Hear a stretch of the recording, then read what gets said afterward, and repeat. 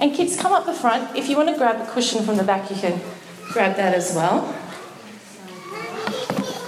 Because I think you can listen really well.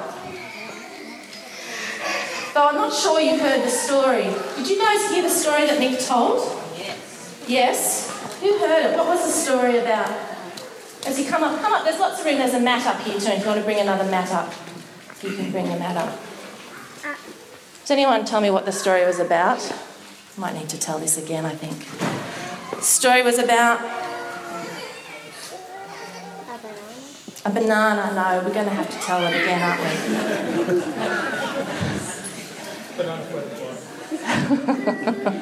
All right, let me pray for us, I think. Let's pray together as we come together to learn. And we are all learning together. I'm not just talking to the kids. So let's ask God to be with us. Thank you, Lord. We do need you right now to be with us as we come to your word.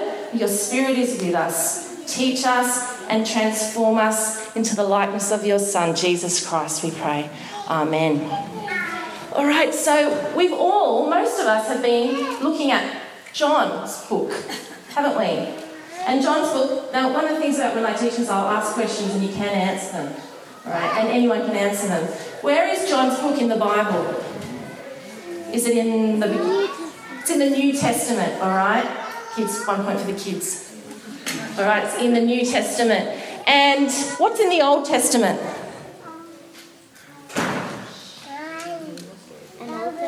An old banana, probably. Stories about the people of Israel and how God blesses them. Yes. And brings other nations to him. And our youngest kids have been looking at the story in Genesis of how God made the world through his powerful word. And the rest of the kids and you downstairs have been looking at John chapter 1 for quite a while. And I think it's been hard work. Because John is trying to explain about this person, Jesus, that he knew and how incredible he is. And it's actually hard to find the words to describe Jesus. And we've learned a verse, and I'm going to get the older kids up. I want you to do your memory verse to set the scene for the story that Nick told. Hop up. Oh, which one? The one from John chapter 1. All right, hop up. Do you remember this? This is the key verse, I think, in John chapter 1. It starts off with the word. We can do this. Who knows the actions? Leo, you know this. Wow. You're all shy. The word of Belinda. Can you come up and help me? Yeah? Anyone want to join Belinda? You guys learn this. If you learn this verse, it will help you with the whole book of John. Claudia, pop up. You know it too. Yeah, come on. Shania, do you want to? All right, Belinda, it's over to you and me. The word became a human being. Wave to the person next to you.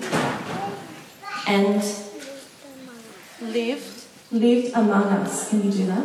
You're going to have to do it in a minute. What's next? We have seen what? His jazz hands glory. John chapter 1, verse 14a. All right, we can all do it together because the actions are simple. The Word became a human being and lived among us. We have seen his glory.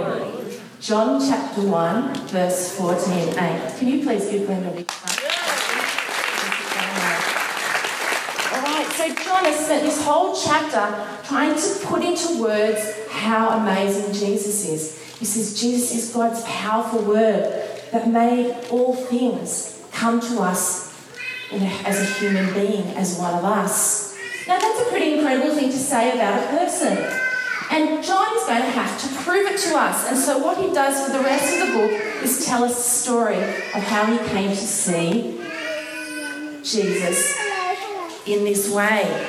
And the story Nick read to us is from John chapter 2. And the good news is that from now on it gets a lot more fun. So if you've been slogging away, from chapter 2 we're going to see a lot of great stories. And in the story, I call this Jesus Day Off, this story. Because where is Jesus? He's at a wedding. I was at a wedding yesterday. I was at Mel's wedding, one of our kids' leaders. Mel and Steve got married yesterday. And it's great. You hang out with your friends. is a great celebration. You get to eat lots of yummy food. And it's a celebration of people coming together. Yeah? It was your mum and dad's wedding anniversary. We might come back to that. How many years? 11 years. That's wonderful, isn't it? Weddings are great times. And Jesus was a person like us, wasn't he? He had friends. And actually, this was possibly a family wedding, because who else was at the wedding? Does anyone remember from the story? Mary, Jesus' mum, was there. So maybe this was one of Jesus' relatives, and they're at a wedding having a great time. But something goes wrong. They lose all the wine. They don't lose all the wine, they drink all the wine. They drink all the wine before the party's finished. Now, I mean, look, maybe they've had enough, but this is actually a very bad sign. And we might go, well, we'll just have to drink Pepsi or water or Coke. I'm not going to, choose one over the other. But no, wine was a really important thing in this culture at weddings, because wine takes a long time to make, doesn't it? If you can supply wine to a wedding, it means it's a symbol of blessing. Grapes take a while to grow, then you've got to prepare them, then you've got to let them age for a long time, and then you have beautiful wine. Now, they run out of wine at the wedding, and so maybe this is going to be a bad sign for this marriage. And so Jesus' mum is rightly worried, and if it's a family wedding, she might be extra worried, and she comes to Jesus and she says, they've run out of wine. Now, what Jesus says might surprise you a little bit, and we're going to come back to that. But what does Jesus do? He does something amazing. He fixes the problem. What did he do? Do you remember? He turned water into wine. Can you do that? Can you do that? Can you turn water into wine? I can't do it either. Have you tried? I can. You can. Would you like to show us? No. I have some water here. If you can do it, come and show me. No, because you need wine as well, so you fill the... You need wine as well. You've got a tricky way of doing it. Jesus didn't do it that way. There were no tricks. In fact, Jesus didn't even touch the containers. Mary said, Jesus said to his mum, why are you involving me in this? I'm not supposed, it's not my job. And she knows he's going to do something. They have an understanding. It sounds very much like a parent-young adult conversation to me. She says to the servants, just do whatever he tells you. And he says to them, you see those big jars over there, the ones that we wash ourselves with to make sure that we're clean for the wedding and ready to feast before God and celebrate? I want you to fill them with water. Now, they were big jars, and they filled them right to the top. And he said, now serve it out. And it was wine. And it was not just any wine, it was delicious wine. Really delicious wine. Because the person who was in charge of the feast went to the bridegroom and said, you've done something really strange. Usually you would give the best wine first, but you've given it to us last. And he was really full of praise for this excellent wine. So, are you amazed by that story? I'm amazed by that story too. And it tells us at the end of the story that Jesus' disciples saw this miracle and they believed in Jesus. Okay, well, what is it that they're believing about him? When you see Jesus change water into wine, what is he doing? He's doing something that we can't do. Magic. Is he doing magic? That's a good answer. He's doing magic. It's not really magic because it's not a trick. Like Adeline was saying, magic is usually just some kind of trick that fools us. But we know that they drank the wine and it was really good wine. He actually took a created substance and transformed it into a different substance. In that moment, God works through Jesus and displays his glory. Do you remember last week when Jesus said to Nathaniel, if you stick with me, you're going to see some little glimpses of heaven. I don't know if that's how you said it down here. But glimpses of God's glory, if you stick with me. This is the first one. They can see that Jesus is God's powerful word and that through him he can change this water into wine. But do you know what? John is not really that excited about that. That's good, and if you're excited about Jesus changing water into wine, well, good. But he says the most important things about Jesus turning water into wine is that it's a sign. What does a sign do?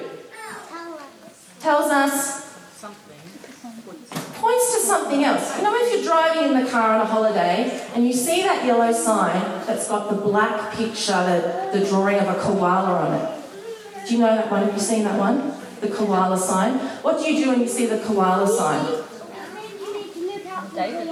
Oh, very good. You don't drive over to the side of the road and get out and look at the sign and go, that is the best picture of a koala I have ever seen. You don't do that. It's not even a very good picture, but it's a picture of a koala because the picture tells you, look around because there are real koalas. And koalas are cool. So have a look, and if you're driving on the road, be a bit careful because they might be crossing the road. That's what the koala sign is there for. Well, somehow... What? Like that out of water sign? Yep. Out of water. I think we're getting confused. We won't think about that sign. We'll think about the koala sign. And we'll get back in the car in a minute because there's more about driving in the car on a holiday in a minute. Jesus turning water into wine is a sign. And when you look at John's book, you will notice that John never talks about Jesus' miracles. He only talks about Jesus' signs. And this particular miracle or sign is not in any of the other Gospels. John is really interested in what does this miracle tell me about Jesus? Now, what does it tell us? Yes, he can transform water into wine, but let's have a quick look back at the story. When the master of ceremonies, what do they call him? The head of the banquet or something, tastes the delicious wine, who does he say thank you to? Have a look. No, he doesn't say thank you to Jesus. He says thank you to the bridegroom. He goes to the bridegroom and says, you've done something amazing. No one else at the wedding knows that Jesus has done this. They think the person who was supposed to have all the wine or bring the wine to the wedding is the one that they should be praising, and that's the bridegroom. In this culture, the bridegroom is supposed to supply the wine. And if the bridegroom hadn't supplied all the wine, it would be a sign about what kind of marriage it was going to be and what kind of a husband he might be. That he wasn't going to take his responsibilities seriously and that maybe he wasn't going to be such a good husband after all. So Jesus actually did something very kind to him. But Jesus did the job of the bridegroom. Now, this starts to make sense of what Jesus says to his mum, doesn't it? What does he say to his mum? Why are you involving me? I'm not the bridegroom. And then he says, my hour has not yet come. What do you think that means?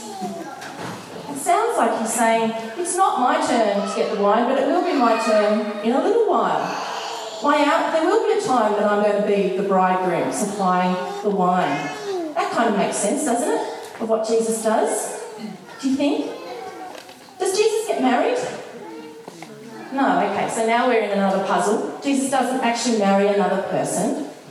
But John, when he sees Jesus turn water into wine and hears Jesus say, my hour has not yet come, he understands something about Jesus. Because a wedding is also a sign of God's love for his people. If you were at a Jewish wedding with Jesus in those days, you would actually celebrate God's love for his people. God was like a husband to a wife. It's in the Old Testament. Peter reminded us of this yesterday at Mel and Steve's wedding. And even at weddings today, we think the same thing, except we say something different, which I'll tell you in a minute. So, Jesus says to his mum, my hour has not yet come. And John understands something. And all the rest of the way through John's book, John keeps repeating this thing. Jesus' hour has not yet come. We're working through the book really slowly. If you're a good reader, and that's most people here, I suggest you read John's Gospel from start to finish, sometime, maybe in the lead up to Easter, so you can see the patterns and the words that he uses again. He talks about signs. He talks about Jesus' hour coming. You know, when you're in the car and you're on a long trip, it feels a bit like now. I can see you on the mat, wriggling, and it's a long, long trip. And what do you say? Are we there yet? Are we there yet? And the person in front says, no, we're not there yet. We've got a long way to go. 5 minutes later, what do you say? Are we there yet? long way to go. Are we there yet? No. Are we there yet? No. Are we there yet? No. Are we there yet? No. And then you might say, are we there yet? And the person in the front miraculously says, almost. We're almost there. Just one more turn of the corner and we'll be there. And this actually happens in John's story. And for 10 chapters we have, are we there yet? Sign after sign, are we there yet? Are we there yet? And then in chapter 12, Jesus says, we're there. He says, my hour has come. It's time. And what do you think happens in that chapter? It's time for Jesus to become the bridegroom, but he's not going to marry a person. Jesus is arrested. And he's put on trial. Yeah, Eloise? He's going to marry the church. Thank you. He's going to marry the church. And how is he going to do that? He's going to die on the cross. Jesus' great moment of glory is when he dies on the cross. It's exciting to see Jesus turning water into wine, but it's just a sign of what's to come. Jesus is going to be the bridegroom. He's going to bring the good wine. And the good wine is his blood shed for us on the cross. Now we're going to think a lot more about that story when we come to Easter. So I'm not going to spend too much time there. But I think that's important that we see that that is why John writes this sign in his book. So that we can look ahead and we can understand who Jesus is. That he is the bridegroom. That we can understand Jesus knew what was coming. He knew that an hour was coming. When he says the hour is here, he says, should I run away from this hour? No, I'm going to be here. This is what I came to do. It's going to be hard for Jesus. He came to die. He came to die. That is a strange thought. You might want to think about that for a while. Yes. Now, what is this? We've heard this before, I think. But what does this have to say? How can we take this into our lives more deeply? Sometimes when I look at the cross, I think about God the Father's love for me. That God would send, John speaks at this, God would send his Son into the world to die for me. But what Jesus is saying here is that he is the bridegroom. He chooses to do this too. Now yesterday at the wedding, Mel and Steve did the traditional thing, which I love, by the way, because my favourite moment in the wedding comes when the groom is standing at the front and the bride comes in the back and he sees her for the first time. Everybody's eyes are on the bride because she looks beautiful. She's prepared herself all day for this special day. Now, lots of people are looking at the bride, but some of us are looking at the groom, because the moment when the groom sees the bride is probably the best time at the wedding. Because, well, if you can look long enough, usually you have to look away, because the look on the groom's face is a look of, well, it's for a while they're looking nervous, but when the bride arrives, it's a look of love, isn't it? Yeah, when the groom sees his beautiful bride, it's there in his face. Jesus is the bridegroom of the church, Eloise told us. This is how Jesus thinks of us. And Jesus dies on the cross, it's because he loves us. And so this might be a helpful picture. The cross is not just God the Father's love, but God the Son's love, the bridegroom's love for us. God loves us, God the Son loves us with a passionate, all-encompassing, showing on the face kind of love. Now, maybe you're not so sure about marriage. I don't want to, someone said. Fair enough. Marriage can actually be very hard. And maybe you've looked at hard marriages. There is no earthly marriage ever in the history of the world that will compare the love God has for his people that the bridegroom has for the church. There is none. So how can we actually help and imagine this more? I went to a wedding this week, but I also went to a funeral. And the funeral was for a friend who had been married to her husband for 40 years. And her husband got up, and he is a minister actually, and he said, today I'm going to speak as a man talking about a woman, not as a minister. And I'm going to tell you the story of how I fell in love with my wife. And he told the story of how they met, and how they got married, and how they had 3 children, and now they have, and so on and so on and so on. And in some ways it was a very unremarkable story. But the bit that really got to me was when he told the story of their 40th year. He said we had a very hard year this year. His wife got sick and then she died.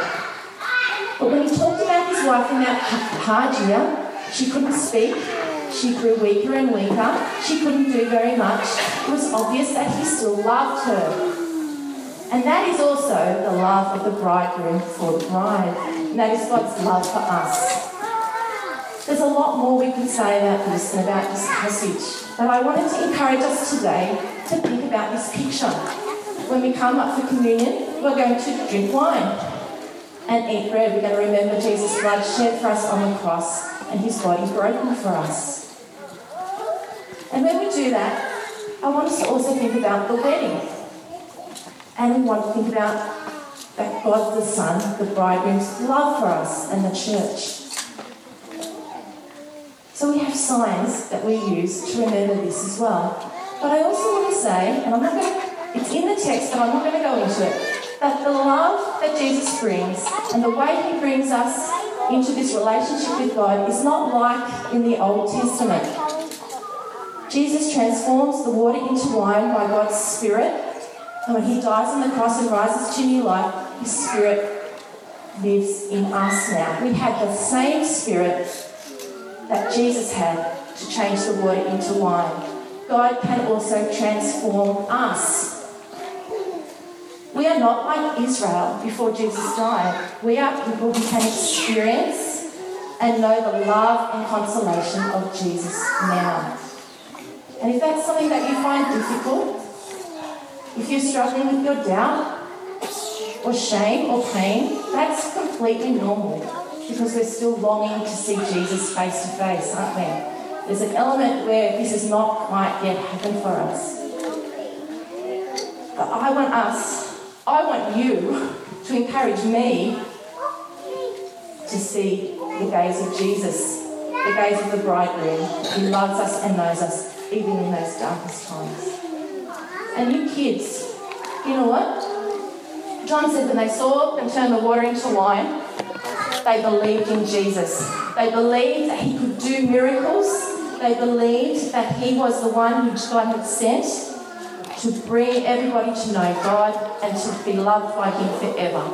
And so John is saying, will you believe that? And maybe you do straight away, and maybe you need to see more of the signs. So depending on who you are, this is something different to say. But let's just spend a little bit of time reflecting, and I encourage you to keep doing this as we come to communion. Let's pray. Our loving Heavenly Father, you sent your Son Jesus into the world as one of us. And you love us, and your Son loves us so much that he would bring the great wine, that he would die on the cross for us and rise to new life so we could be in fellowship with you and one another forever.